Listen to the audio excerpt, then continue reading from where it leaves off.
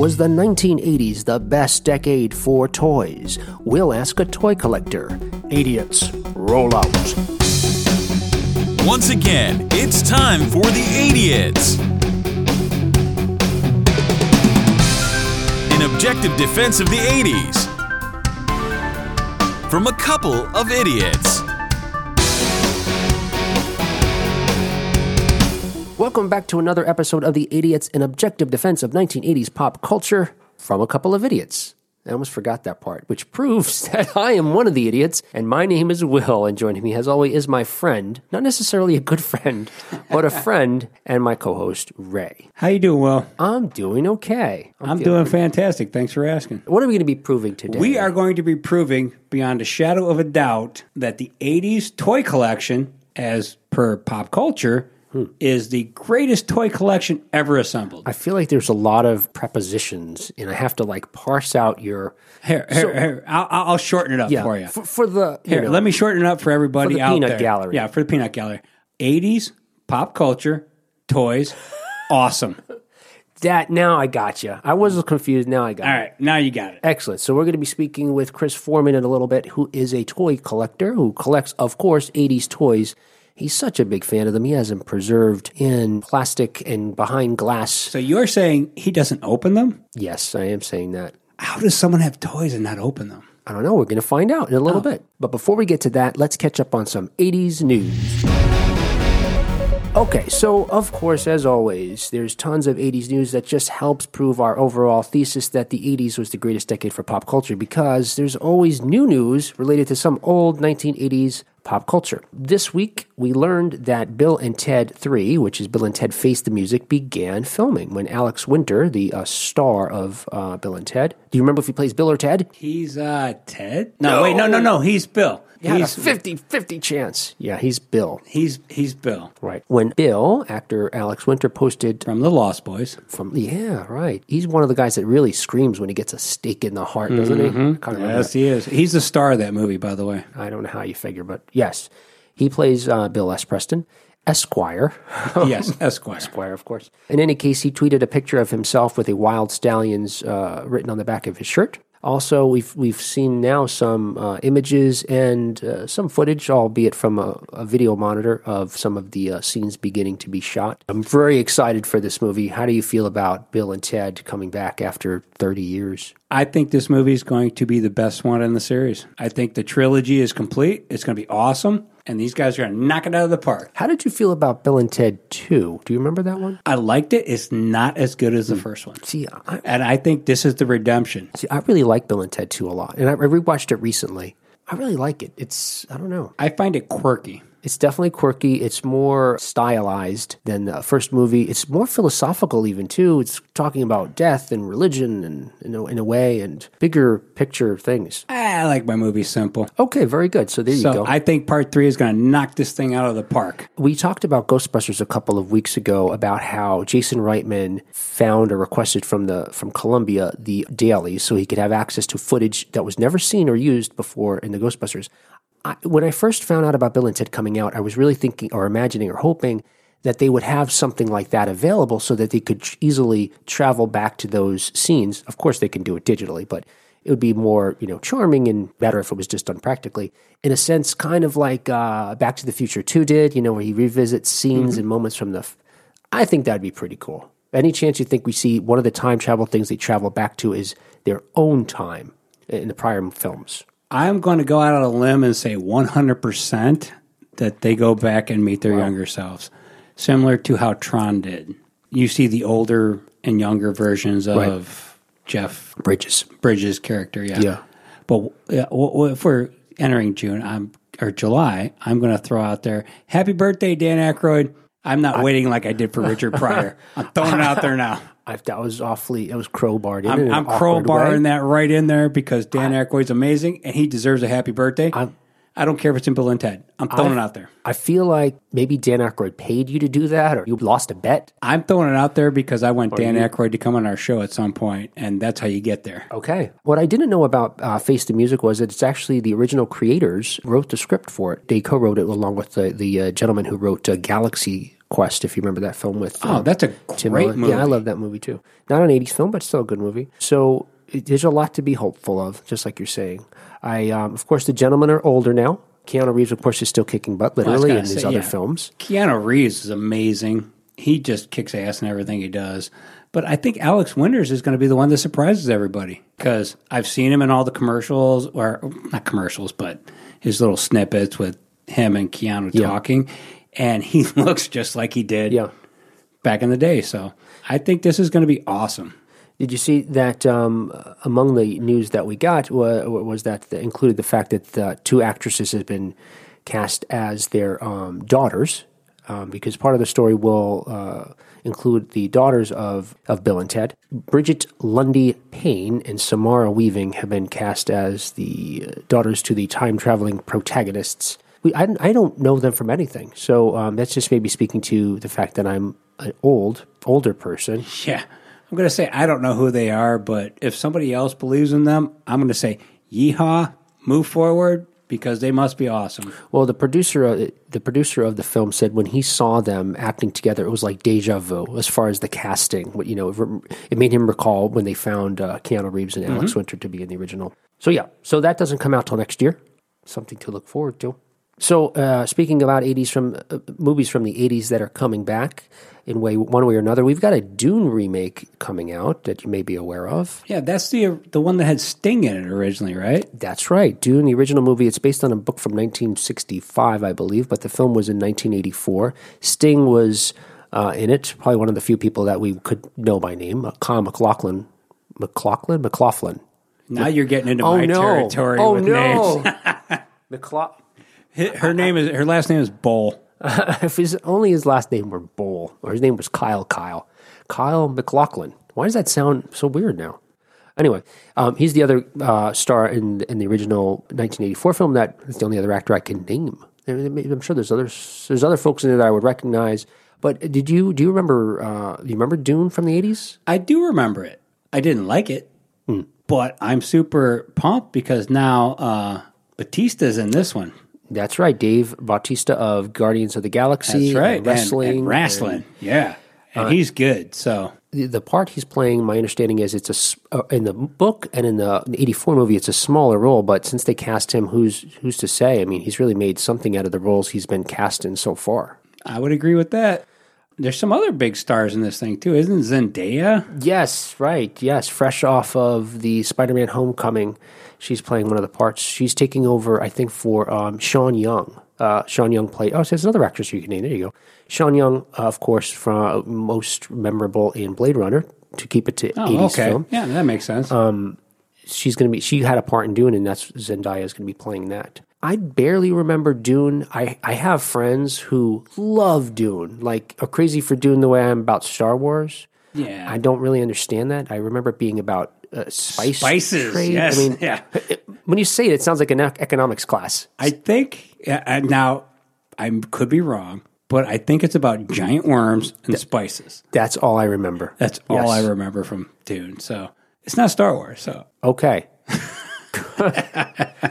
And that's 80s news. I guess, sure. Okay, so today, as we mentioned, we're going to be speaking in a little bit with our guest today, Chris Foreman, who is, among other things, a toy collector extraordinaire. So today we are going to be talking about, before Chris joins us, let's talk about 80s toys ourselves. So I've been reading about the psychology of collecting because, we're going to be speaking with Chris. We've got some other guests coming up that have different types of collections in a sense. So I wanted to get inside their heads.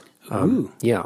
Is that like a serial killer thing? You're like, I'm going to get inside their heads. I was going to say you made it sound creepy, but... You made it sound creepy. So one of the things I learned was that a couple of things. A lot of folks pointed out that it seems like more men than women tend to collect things. I couldn't find that there's ever been like a formal study of that.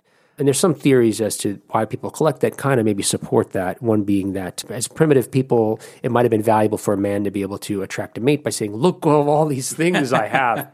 Look how many saber-toothed teeth I've collected, a whole mouthful. I think that just comes back to we're just not as mature as women. Dumb. Yeah. No. Yeah, we're just more likely to collect things that make us happy. Whereas they're more like practical. They're more likely to do things for other people, whereas we're more likely to do things for ourselves. Oh, wow. That sounds like a whole episode where we have like a therapist in here. But once again, it's just my opinion, and it has no tie to the 80s, and it has no tie to reality. So, and another thing that I thought was interesting was that it said that most people start their interest in collecting at a young age, sort of what we would call now tweens. So around 9 or 10 years old is when you first find an interest in collecting something. So when you were a young man, do you remember, or a boy, do you remember having an interest in collecting something? Did you collect something? Oh, hell yeah. It was Hot Wheels. Oh, I was all about the cars, man. So, and beyond playing with them, you wanted to have I wanted more as and different... many as, and baseball cards. Oh, okay. I was a big baseball card guy when I was a kid, and the more I could get my hands on, the better. So yeah, it starts young for boys, because I'm not a girl, so I don't know what the hell they collect. So, But yeah, for me, it was baseball cards and Hot Wheels cars. I couldn't get enough of them. Do you remember when you fell out of doing it? Was it when you a boy would normally grow out of an interest of playing with the cars, for example? When you no longer played with Hot Wheels, did you stop trying to collect them? I would say it's got to be about 13. It's got to be around 13 years old is when you start to just go, there's more cool things to do now than collect baseball cards and Hot Wheels. And you get records and bands. Right, then you go into music. But I still have my my baseball card collection. Oh, wow. And I have my favorite Hot Wheel. I still have my favorite Hot Wheel from growing up. Okay. What's your favorite Hot Wheel? It was a blue car with orange windows. Oh, I don't even know if it's a real car, but it was the fastest car I owned. So when you put it on the orange track, right. You know, the one you whipped your friends with right. when you weren't playing? It also served as a weapon. This was the fastest car I ever owned playing Hot Wheels. So I still have it to this day. It's actually sitting in my daughter's room on her bookcase. The classic, and if I looked it up, I'd look up classic blue car with orange windows. And then and you will see the picture, and I will confirm that that's the car. Did you ever check and see what any of the things you have now, your cards or your car, are worth today? I have not, because they're just worth more to me than they would be if I sold them. Right. Because I'm not a person, if my kids sell them, if your kids sell them down the road, that's on them. Mm-hmm. But for me, I won't sell my things. Sure. I don't care what they're worth. They're worth more to me. So my Hot Wheel, my card collection is worth more than anything in the world to me, because there are those days when you go down and just pick them up and you look at them and you just go through them, and there's so many memories attached to the cards. Right. Like Dave Winfield. He started baseball the year I was born, and he played for like 24 years. So he was in the majors my entire life growing up. So his card means a lot to me because I saw it over and over and over again. So for me, I don't sell that stuff. Is there anything else from your childhood that you still have? I don't think so. I think the baseball cards and the car are the only things I've kept over the years. Yeah. When I'm trying to remember how old I was. I guess I was probably around the same age. I took an interest in collecting stamps, which I think is called a philatelist or philatelist. A stampologist? Yours sounds less creepy than mine. I'm a philatelist. There was an older gentleman who started a stamp club at our school, and I guess that's how I first got my interest in it. I don't remember our school having very many clubs, and so I wanted to join something, and that was what it was. And I still have my stamps from that period of time. I don't know that a single one's worth anything, and I look at them every now and then when I come across the book. But just like you're saying, there's something about having those. And, as I read about the psychology of collecting, there's lots of theories that explain why someone may collect. Obviously, ultimately, it doesn't matter to the person why they do it or not. So speaking about toys, you remember any toys from the 80s that still stand out to you as the one thing you wanted for your birthday or for Christmas that year? And the only thing I remember from the 80s wanting for Christmas was a black leather jacket right around... It had to be freshman year of high school. I was going to say, and you were 6 years old. No, but you wanted to be a T-bird, or no? Before that, it was the jean jacket. But I think around 9th grade was when I wanted the black leather jacket for Christmas. I see. So you don't remember any prior Christmases longing for a toy in particular? Not off the top of my head. No. Do you remember the Sears Wish Book? Oh yeah. I mean, that was like. Just looking through the pages inspired you to, imagine about all the different scenarios you can play out with these different toys you might be able to get. You might be lucky to get one thing out of there that Christmas or something, but there's so many to look at in the pictures. Yeah, my kids have it much better than I did. They look through those catalogs and they actually pick out things. So, yeah. My daughter, for every Christmas, it's give her the Target catalog and Toys R Us when it was still in business, and just start circling away, expecting she'll just get 80% of them or something. Yeah. But I remember when Star Wars came out, the toys came out, seeing those in the Sears book, the Kenner toys. Wow, that was something so exciting, seeing these little physical representation of these characters that we loved. Mm-hmm. And I was lucky enough to get some of those toys, and as you know, I still have many of them. I guess that's a sort of a collecting in a sense too. I mean, obviously, I don't seek out any new Star Wars toys. I just held on to the ones from my youth, so maybe that was different. Well, when I go to Comic-Cons, I try to buy one Star Wars action figure from the $4 or less bins for my kids, because obviously it's something that we share in common, so I'm still looking for an R2-D2 for under $4. I see. So you see them, they're just more than $4. Yeah, if they're more than $4, screw that vendor.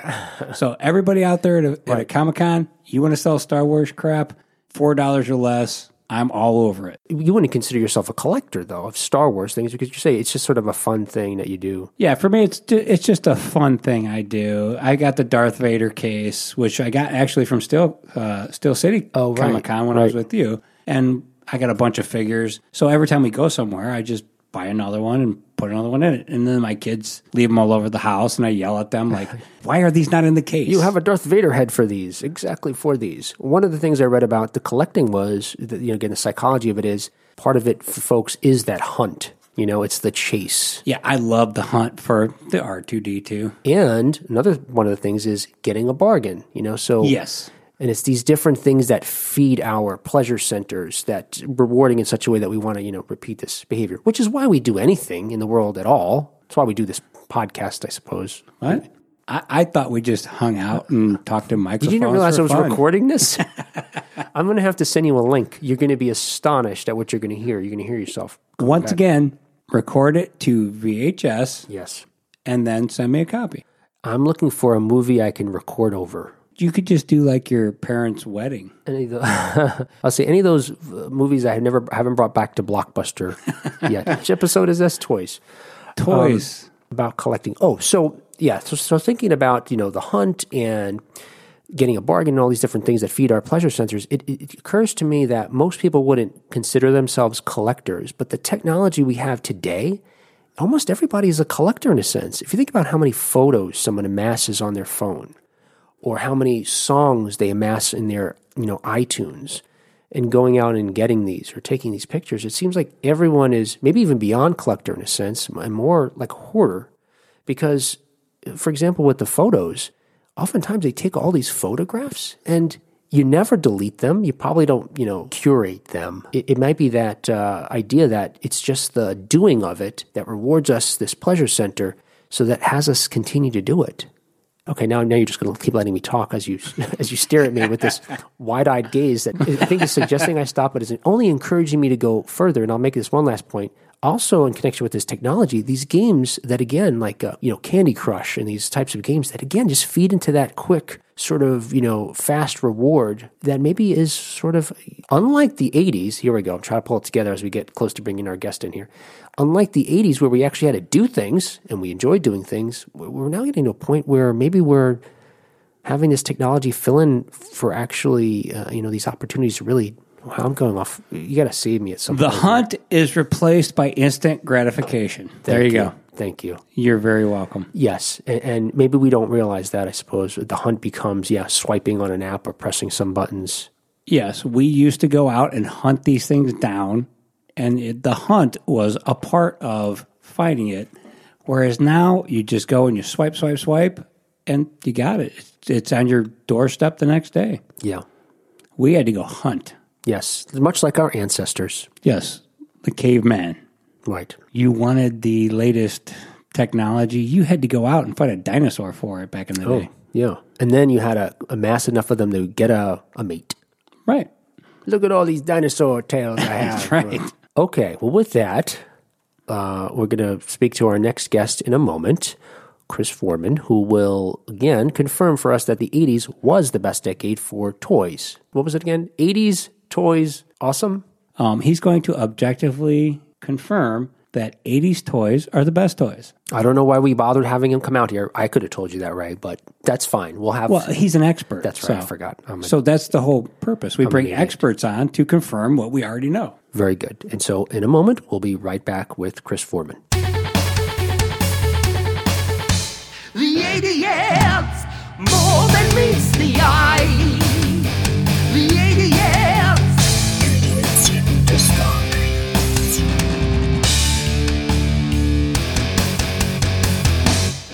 Our guest today has been collecting toys for more than 2 decades. You can see an image of his toy collection at the end of the Transformers episode of the Netflix documentary, The Toys That Made Us.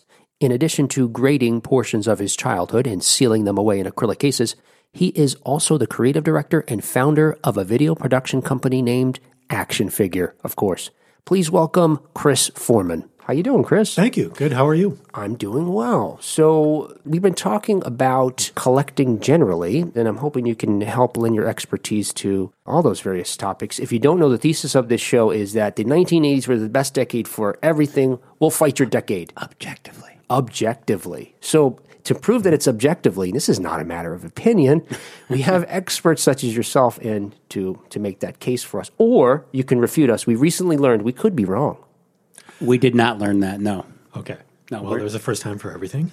True. I don't think that anyone from a decade after the 80s will prove us wrong to say that their decade were better. So I don't know what the 2000s is about. Right. That's just like this amorphous blob to me of pop culture. Yeah. But so is that everyone knows, because I've already introduced you this way. In particular, you are a collector of 1980s toys. That's correct. And late 70s, because, of course, Star Wars started releasing their toys in the late 70s. I collect Star Wars, Transformers, and G.I. Joe, all from the 80s. I do not do the recent toy lines, although I have found some things that have been pretty impressive. But not only do I collect those specific toy lines, I collect them still in the original package, meaning that if you were to get a G.I. Joe figure and you were to open up the blister on the front, that air that would be expelled from that package would be straight from 1986. So just I want to breathe it in. Yes. You know what? Now I want to collect these just so I could breathe that air, that mint air. I wouldn't advise that because, of course, the value would just drop like a brick. Hold on for that 1 second. That actually brings me to an interesting question that I actually had just for you. Sure. Now, notice the Ray qualifies it as interesting. It's his own question. Well, it is my own, but that's why it's interesting to me. I've been looking at this Indiana Jones tabletop RPG online. It's $300, original in the package from the 80s. I had that. I'm going to buy it, but I'm going to open it. And now it's worth $75 because I want to play it. Sure. There's nothing wrong with that. Is there a toy you've purchased in the package that you could not stop yourself from opening? Now, that would have to be maybe something you hunted down first, right? I mean, it would a have lot to of the stuff I purchased, I need to go a little bit further, has already been graded by Action Figure Authority, their AFA, and probably about 80% of what I've purchased over the past 20 years, because I started collecting in the mid-90s, has been graded already. So I would have to break that acrylic case open. So it's physically possible, you're saying? It's possible. It's definitely possible.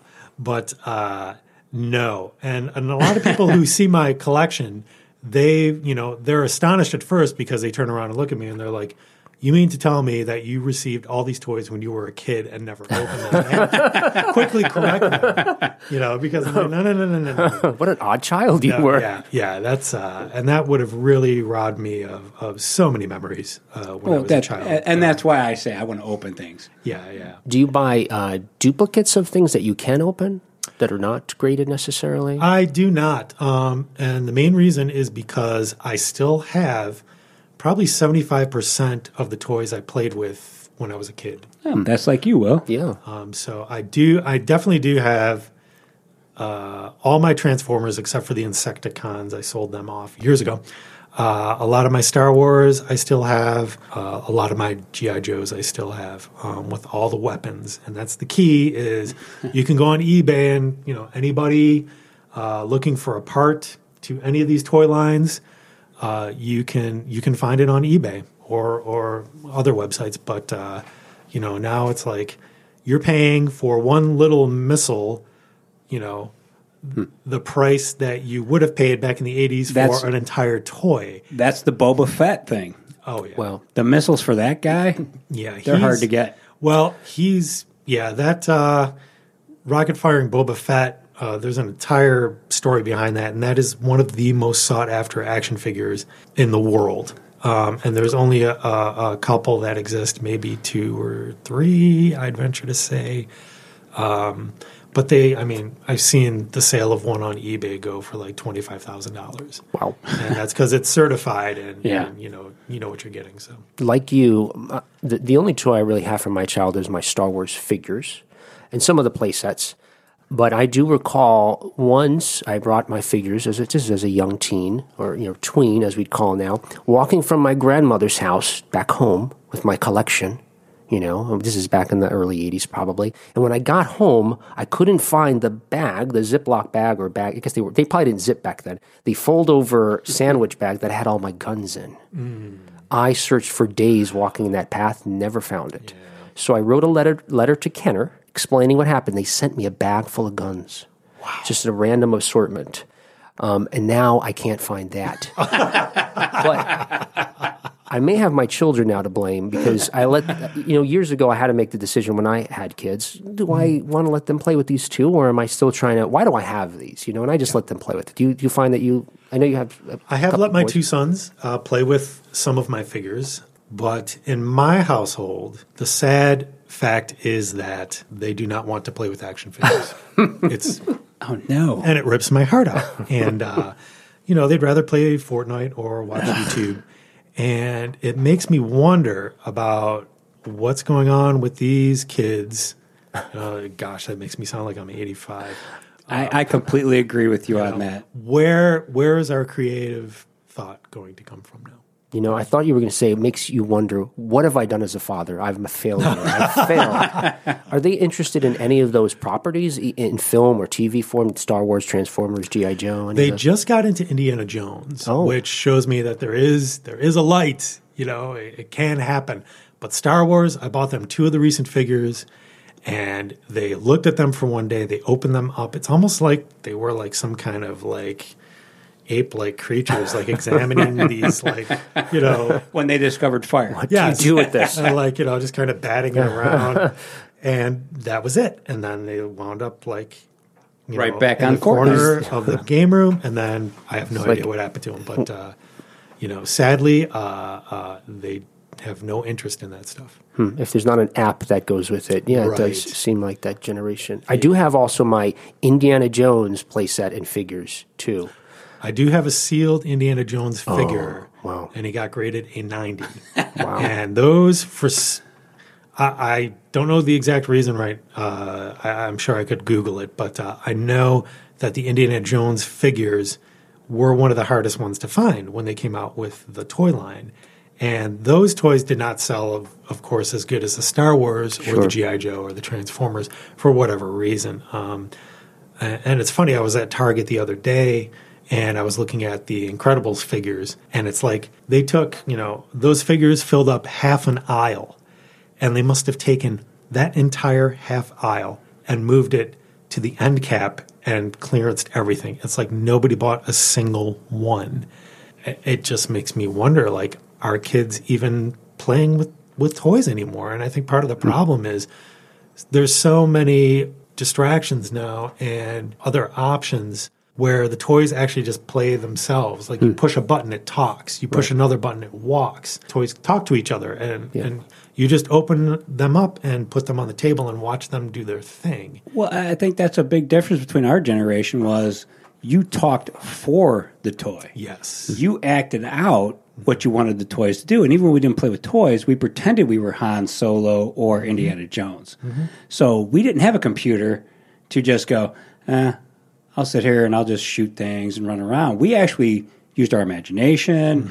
A stick could be a lightsaber or whatever. You know, that's my big difference between us and kids now. They have computers that tell them what to do, where we figured out what we wanted to do with our imagination. Not too long ago, Ray and our kids play together because we're neighbors. And I was having to explain, I told the kids, they were looking for something to do. I said, make an obstacle course. You know, one of them had some sort of toy. What do you mean? Well, here's some things you could use. How are we going to do that? And literally had to, one at a time. Well, if we put this here, this is, and I had that same thought.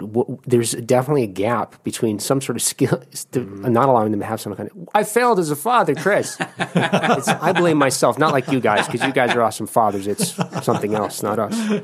Why did you find yourself, so Ray and I on the first episode, we were talking about how we learned that around 20 years after your teenage years is when you get nostalgic. So it seems like in the 90s that you're still, you know, a young man. What brought you to collecting in the 90s in the first place? I'm glad you asked that because I started my first job at a sports station in Buffalo, New York. And right around that time, I started having a series of dreams where I would be walking through a store that no longer exists, Gold Circle. Love Gold Circle. Oh, yes. Twin Fair. Yeah. That was in my neck of the woods. We had them here, too. We didn't have that in New Jersey.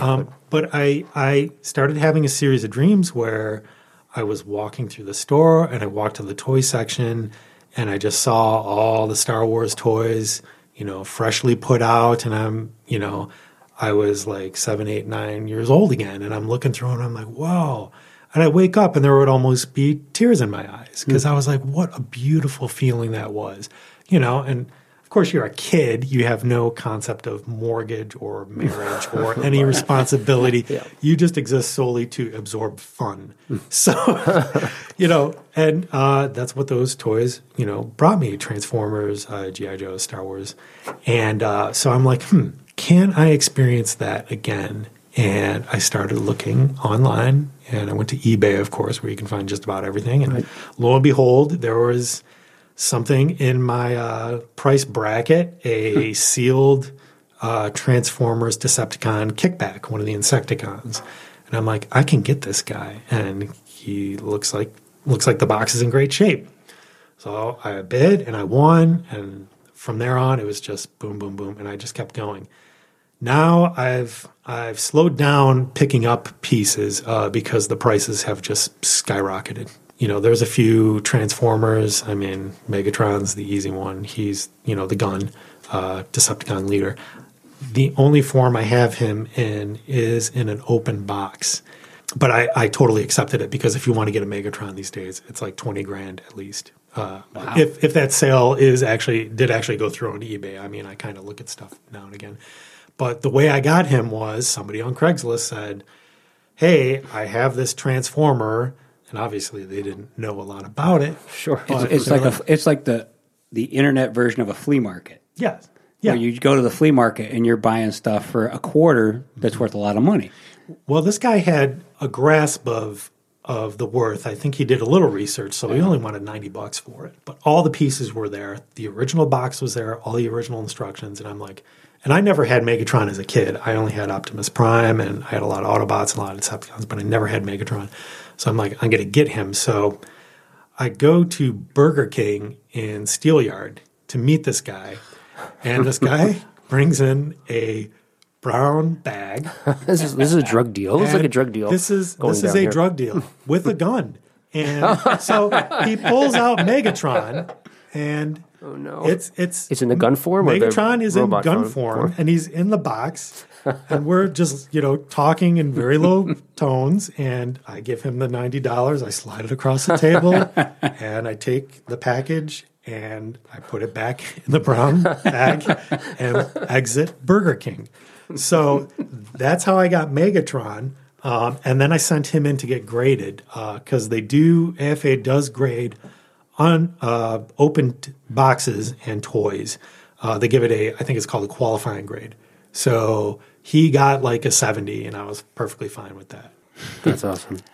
Do you have one toy in your collection that you would never sell? Yeah. Probably multiple, I would I think. could give Yep. you a few. I have a graded Soundwave. He is the Decepticon boombox. That was my Cassette- that was cassette actually my player? next that was actually my next cassette player? question. Yes. Oh, that's the only one I Boombox. wanted. Yes, that was my next question. Actually, was do you have boombox? Yes. Yeah. Okay. Yep. Soundwave. He Soundwave. comes with a cassette, and I actually have one of the blister packs that are two of the cassettes that you could buy because you could buy a bunch of different cassettes for them. Soundwave, probably Blue Streak, the Autobot car, Optimus Prime, of course. I have a sealed Grimlock. He is the Tyrannosaurus Rex Dinobot, and he is very sought after. And I paid a lot for him a few years ago, but I mean his value is just through the roof. As far as Star Wars, I have a 12-back Luke. I have a 12-back Obi-Wan Kenobi. 12-back means that these were one of the first figures that were released with featuring only 12 characters on the back of the card. Oh, okay. Very good. Right. So those are the ones who really like the Han Solo, who really didn't look like Han Solo. Or are you talking about that collection? There's two. There's the big head Han Solo, and then regular strength head Han Solo. So there's a little bit of variance there. Like with the what is it? The Jawas, the original ones were big. Well, they did. Yeah, they did come out with dolls. I might not get the story exactly right. We don't care about accuracy. Okay, great. Well, then they wanted to come out with all these 12-inch dolls, and they did. But then they decided that the 3 3/4 inch size was much more profitable and cost less to produce. So they started spinning those out. They actually did start coming out with dolls for The Empire Strikes Back. And they have a few of them, prototypes, I believe, are floating around. I've seen pictures of them. And I'm sure those are in private collections right now. But they are cool to see. I remember when I was a kid, I had friends boys who had the dolls. And it was interesting because G.I. Joes, when they first came out, the guy who designed them made a military army soldier doll. And he didn't want to call it a doll because he said boys do not play with dolls. Right. And that's where the term action figure came from. He said, well, this is an action figure. course. Boys play with action figures. Darn it. So, and then, so that's where that came from. But when you were a kid, because I know you like Transformers, did you have? Were you able to actually transform them with ease? I didn't have any Transformers when I was a kid, but my friends did, and I could never get them to become one thing or the other. I just, it was either in the robot state or the gun state, for example, or in between. But someone would have to help me. I was actually pretty good. I was gifted I actually didn't have any Transformers because I grew up poor, so I had GoBots. I was gonna say you had the knockoff GoBots. I had the GoBots. They came out before the Transformers. Did they really? Just a hair before them. But Transformers, oh gosh, they were just so incredible. It's like, when you were a kid, you had like a little race car or something that you loved, but it was just a race car. And then you also may have had like a robot, that you loved. But Transformers were those two combined. And plus they just looked cool and they were your friend. Like Autobots were generally pretty nice, and Decepticons were just, wanted to kill all the humans. But not really. I didn't have a lot of difficulty transforming. No. There were a few where, the twist or the turn was a little tough. But I don't think I ever broke one. I was very gentle with them for some reason. And that's why all my originals are still in like top condition in my basement in a tote somewhere in the crawl space. But yeah, to answer your question, I was pretty good. On the Netflix special, The Toys That Made Us, there's one about Transformers that is tells the story that Chris is referring to, and You can see a glimpse of my collection at the end of the show. in Chris's collection, there's a photo there of his collection, so you can see what we're talking about there and learn the story of the Transformers. Do you find that today, when you're looking for something, that you're competing against people that are younger? So you're collecting because it seems because of the nostalgia of recapturing something from your youth. Do you find yourself competing against people that weren't even alive during the 1980s that still want to have a Megatron, for example? That's a great question. I had a long discussion with my friend, Tom, my longtime friend, and it was years ago, and I was just talking to him about how much money I spent on this stuff. And this was when I reached like the zenith of my collecting. I was like really humming, just wheeling and dealing, and just like stuff coming in and out of the collection. And he's like, wow. And he goes, well, he's like, you should just sell those things. And, it's like I cracked in half. I was like, what do you mean?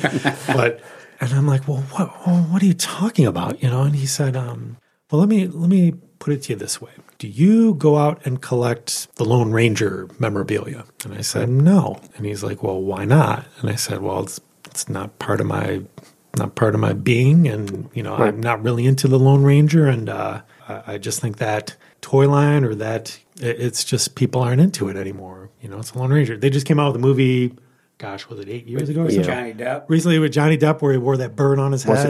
Yes. I was like, what? And Pigeon landed on his head and stayed. Yep. And Terrible movie.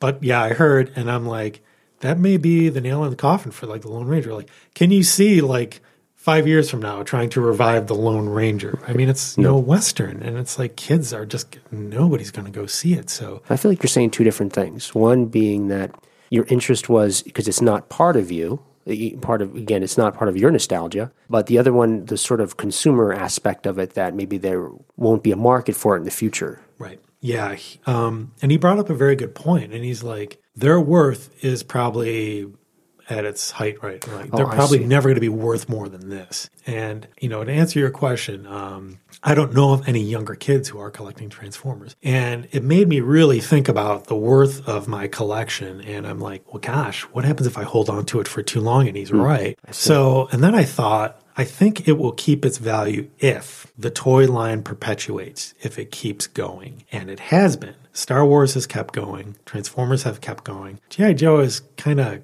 had its ups and downs. I recently heard that they're doing something. I think they're coming out with a new batch of movies and stuff. But so I think the younger kids who would be into collecting Transformers would probably want to collect from the Transformers lines past Generation 1.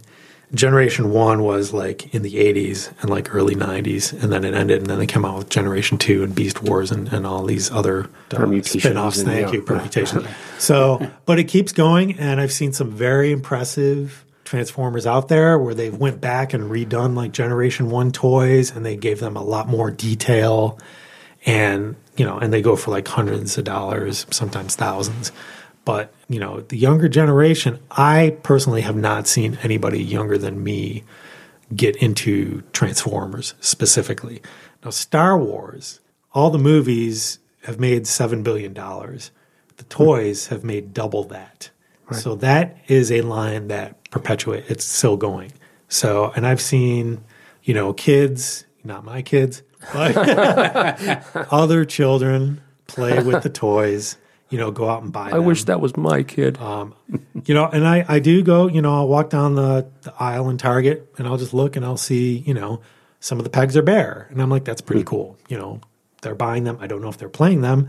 A lot of, guys my age are collecting them. They're taking them. They're not opening them. But there are just so many Star Wars toys. I just stick to the original trilogy stuff. That's where my passion is. I bought when the prequels were announced, I thought, okay, I'm going to become a collector now. Mm-hmm. So before the movie came out, I just did a little research and I saw, okay, Darth Maul is going to be the new Darth Vader. I'm going to buy as many Darth Maul like novelty type things as I can find. That'll be more rare, Mm-hmm. So I had, I don't know, those, storage containers full until very recently of this stuff. And it occurred to me, I'm not a collector. I did some searching on eBay. They're not worth anything, as I'm sure you would know. So I opened up to my children. I said, hey, anything you want to play with, open, So they wanted maybe one or two things that still haven't been played with. You might have been premature on that because I believe he's going to be in the next couple movies as like a prequel type of I think thing. that got canned. That was going to be the Han Solo second and third movie, which I think are done. Never say never. Yeah. Well, with Star Wars, you can never say never. But it sounds like, Chris, if you own your things for the feeling it gives you for recapturing that nostalgia, that capturing youth, the answer is you'll never, right? You never sell anything, I would think. To your friend's question about. Yeah. Yeah. I think I'll have these forever, and I will pass them along to my sons. And hopefully, the toy line will keep going, and my sons, if they decide to sell them, that there's nothing I could do about it. So, and that's fine.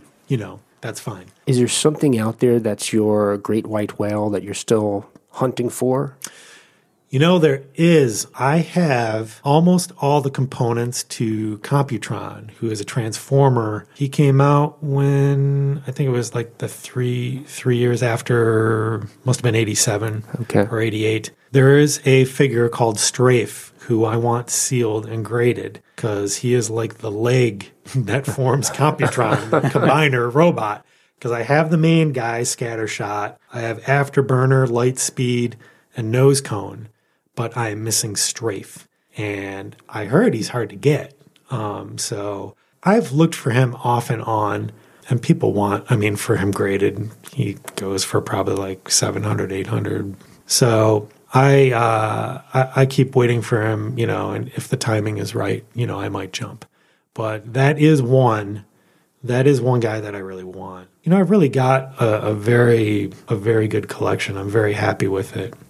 But there are a few things that I would want. I would like a 12-back Han Solo. I do not have him. I have a 12-back Luke, 12-back Obi-Wan, 12-back Death Star Commander, and 12-back C-3PO.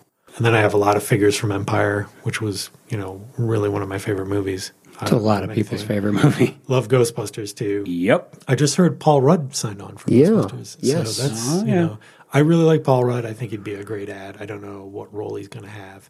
We only know rumors about the story that it may be a family that's... I'm a big Paul Rudd fan, so I'm super pumped for him to be on the movie. That made me think, though, that's a franchise that they cannot let, no pun intended, die. Because I was exercising in my basement, and I was thinking... Show off. And I was thinking, how many bad guys are out there that people can fight? Like Indiana Jones always fought the Nazis. Transformers pretty much fought each other. Ghostbusters fought Ghost. And I'm like, people fighting vampires and all that. And it's like, they're really running out of things for humans to fight. So I'm like, they got to keep Ghostbusters going because, Ghost, people don't like them. In Ghostbusters, there were a few friendly ghosts. But I go, that's the way that franchise can live on is just off of that. It's like nobody likes pesky Ghost. I was going to say, and there's no more Nazis around to fight, but right. Then I stopped myself. Nazi that's not Ghost. True. Well, Nazi Ghost. There you go. Ghostbusters can do that now. See, Ray rescued the show from being political. Thank you. That's what you did. That's what I did. You saw where I was going with that. I know what you're up to over there, and I got to shut that down. They're doing another indie. Yes, they are. But what's he going to fight? What's he going to fight? Yeah. The only thing I can think, I'm speculating that there's going to be like a dark Indiana Jones. He's going to have to fight himself. I think they push this one. They're pushing this one into the 60s. Oh No. Yeah, I bet they are because the last one was the 50s. I've been saying, because we have the technology now of de-aging people and pretty well. Oh, yeah. It's pretty convincing. Let's get Harrison Ford to, do the voice and we'll have some other younger actors step in. Come on now. Or he can do the motion capture. Harrison Ford is the greatest actor ever because he played Indiana Jones and Han Solo. And when you see the two of them, you don't say that's the same character. Right. That's impossible to do with two characters like that. And the President of the United States. That's right. And Blade Runner. Mm-hmm. But now I think they go into the 60s and he fights Russians. That's my call for the next one. I'm glad you didn't say hippies. Or hippies. I'd be cool with That's that. political. You're getting political now.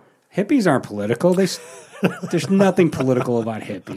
I think as we completely go off the rails, we should wrap up with Chris. Well, actually, I got one more question. No, we wrapped. I got one more question because I got to prove something on this episode. Oh, I thought it's already been proven, but okay.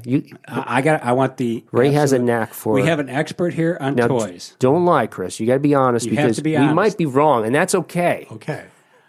Are the toys from the 80s the greatest collection of toys in the history of toys? Objectively. We don't want your opinion. We want the facts. This is fact. I'm asking, if fact-wise, is it because you have Transformers, you have He-Man, you have the better Star Wars stuff, Care Bear, Strawberry Shortcake, you have thousands of toys from the 80s. My Little Pony. Cabbage Patch. Is the 80s, Rubik's Cube. pop culture-wise, the best toys ever? Yeah. That's it. Boom. Don't drop I told you not dropping the You mic. won't- you put That's it an on- expensive microphone. You put it on these stands so I can't drop them. And I think something that we learned that we didn't intend to learn, but that Chris pointed out is for the 80s and certainly our generation growing up, it was better to be a kid in the sense that we were able to hone skills that it seems like our children's generation and on, or maybe missing from, plugging into electronics. Yep, going on the internet and looking at toys is nothing compared to walking through Toys R Us and just scanning the shelves and going, holy moly, look at all this awesome stuff. And being inspired as to what you can do with it once you get home. Yep. Chris, we appreciate your time and your knowledge, and I'm now going to show you my Star Wars toys, and if I have anything worth it, you can tell me, and I'll try to sell it to Ray for double. Perfect. Okay, thanks, Chris. Thank you. I'm just going to borrow the money from you. So, what have we learned today? We have learned beyond a shadow of a doubt that the 80s toys are better than any other decade's toys. As if there were a question. Never was. No, now you make me want to go out and just get those toys out and start playing. I'm going to go over to Chris's house and open up all those packages. I just heard what you said. And then we'll talk to you again next time on The Idiots. See ya.